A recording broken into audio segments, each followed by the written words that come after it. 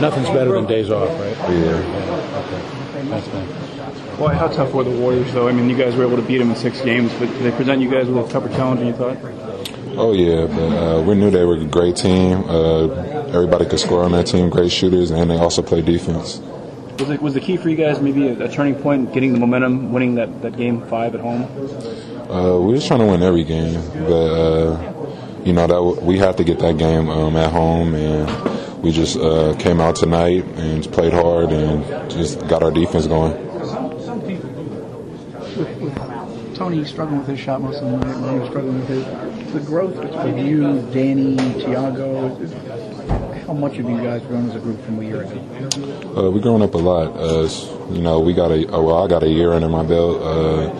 I played in conference semifinals last year, and I'm just going out there just competing. And I don't know, I'm just getting better each game. I just work hard at practice and just buy into our schemes and game plan, and it's working out for me. A year ago, if that had happened, that kind of a game or Tony, maybe this wouldn't have happened.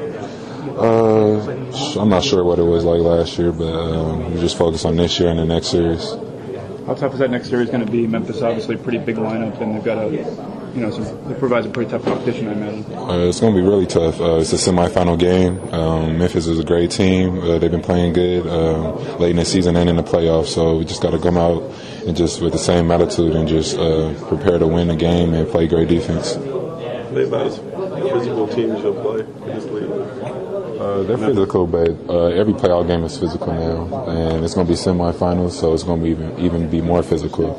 So we just got to go out there with an aggressive mindset and just be ready for it. Really kind of almost seem like you guys are the finesse team of the series now.